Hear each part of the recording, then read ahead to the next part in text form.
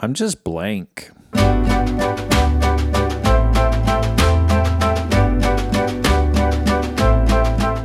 An old friend of Sarah's passed away, and I think I had met this person one or two times.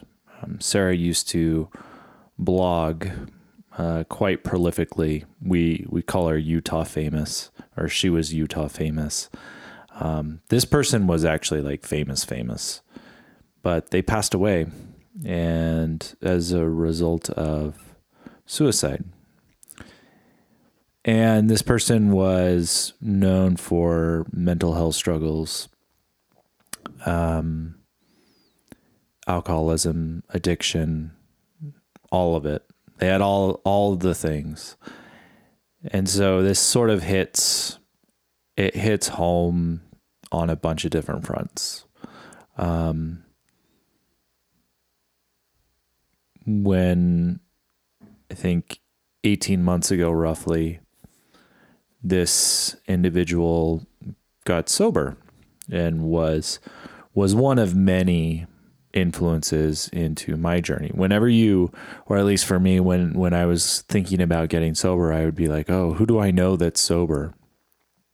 And this person was one of them. Apparently they had a relapse, and then one thing led to another. When I put myself in those shoes, I really, even just the weight of thinking about that, of going back to like a day one after all of this work, it's just totally like unfathomable. And I can't imagine the weight of that 18 months. I can easily see myself saying like 18 months gone, and the weight of that would just be soul crushing, extremely defeating.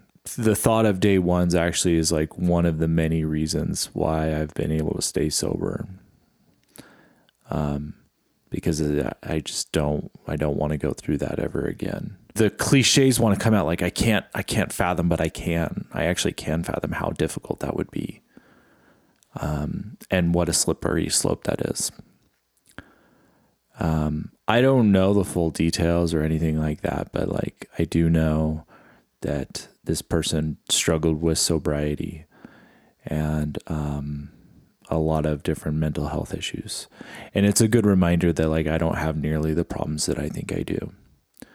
I'm just a regular old dude with a dopamine deficiency that got way over my head in how much alcohol I consume. Not that I want to minimize my own addictive behaviors, but like people have it so much worse. There's a common narrative about like, oh, how selfish, leaving kids behind and all of that. But, I think individuals that decide to take their lives have taken those things into consideration, and they're literally putting themselves in a place that, they think their kids are better off. And I just want to say, like, if you're listening to this and you're struggling, go get help. I've said this before, community will change your life. Do not try to do this stuff alone. It's really fucking hard, without even having people around that know your struggles or that you can talk to and learn from and share with, who can prop you up when you're down, who you can prop up when they're down. Community is so fucking important for these sorts of things.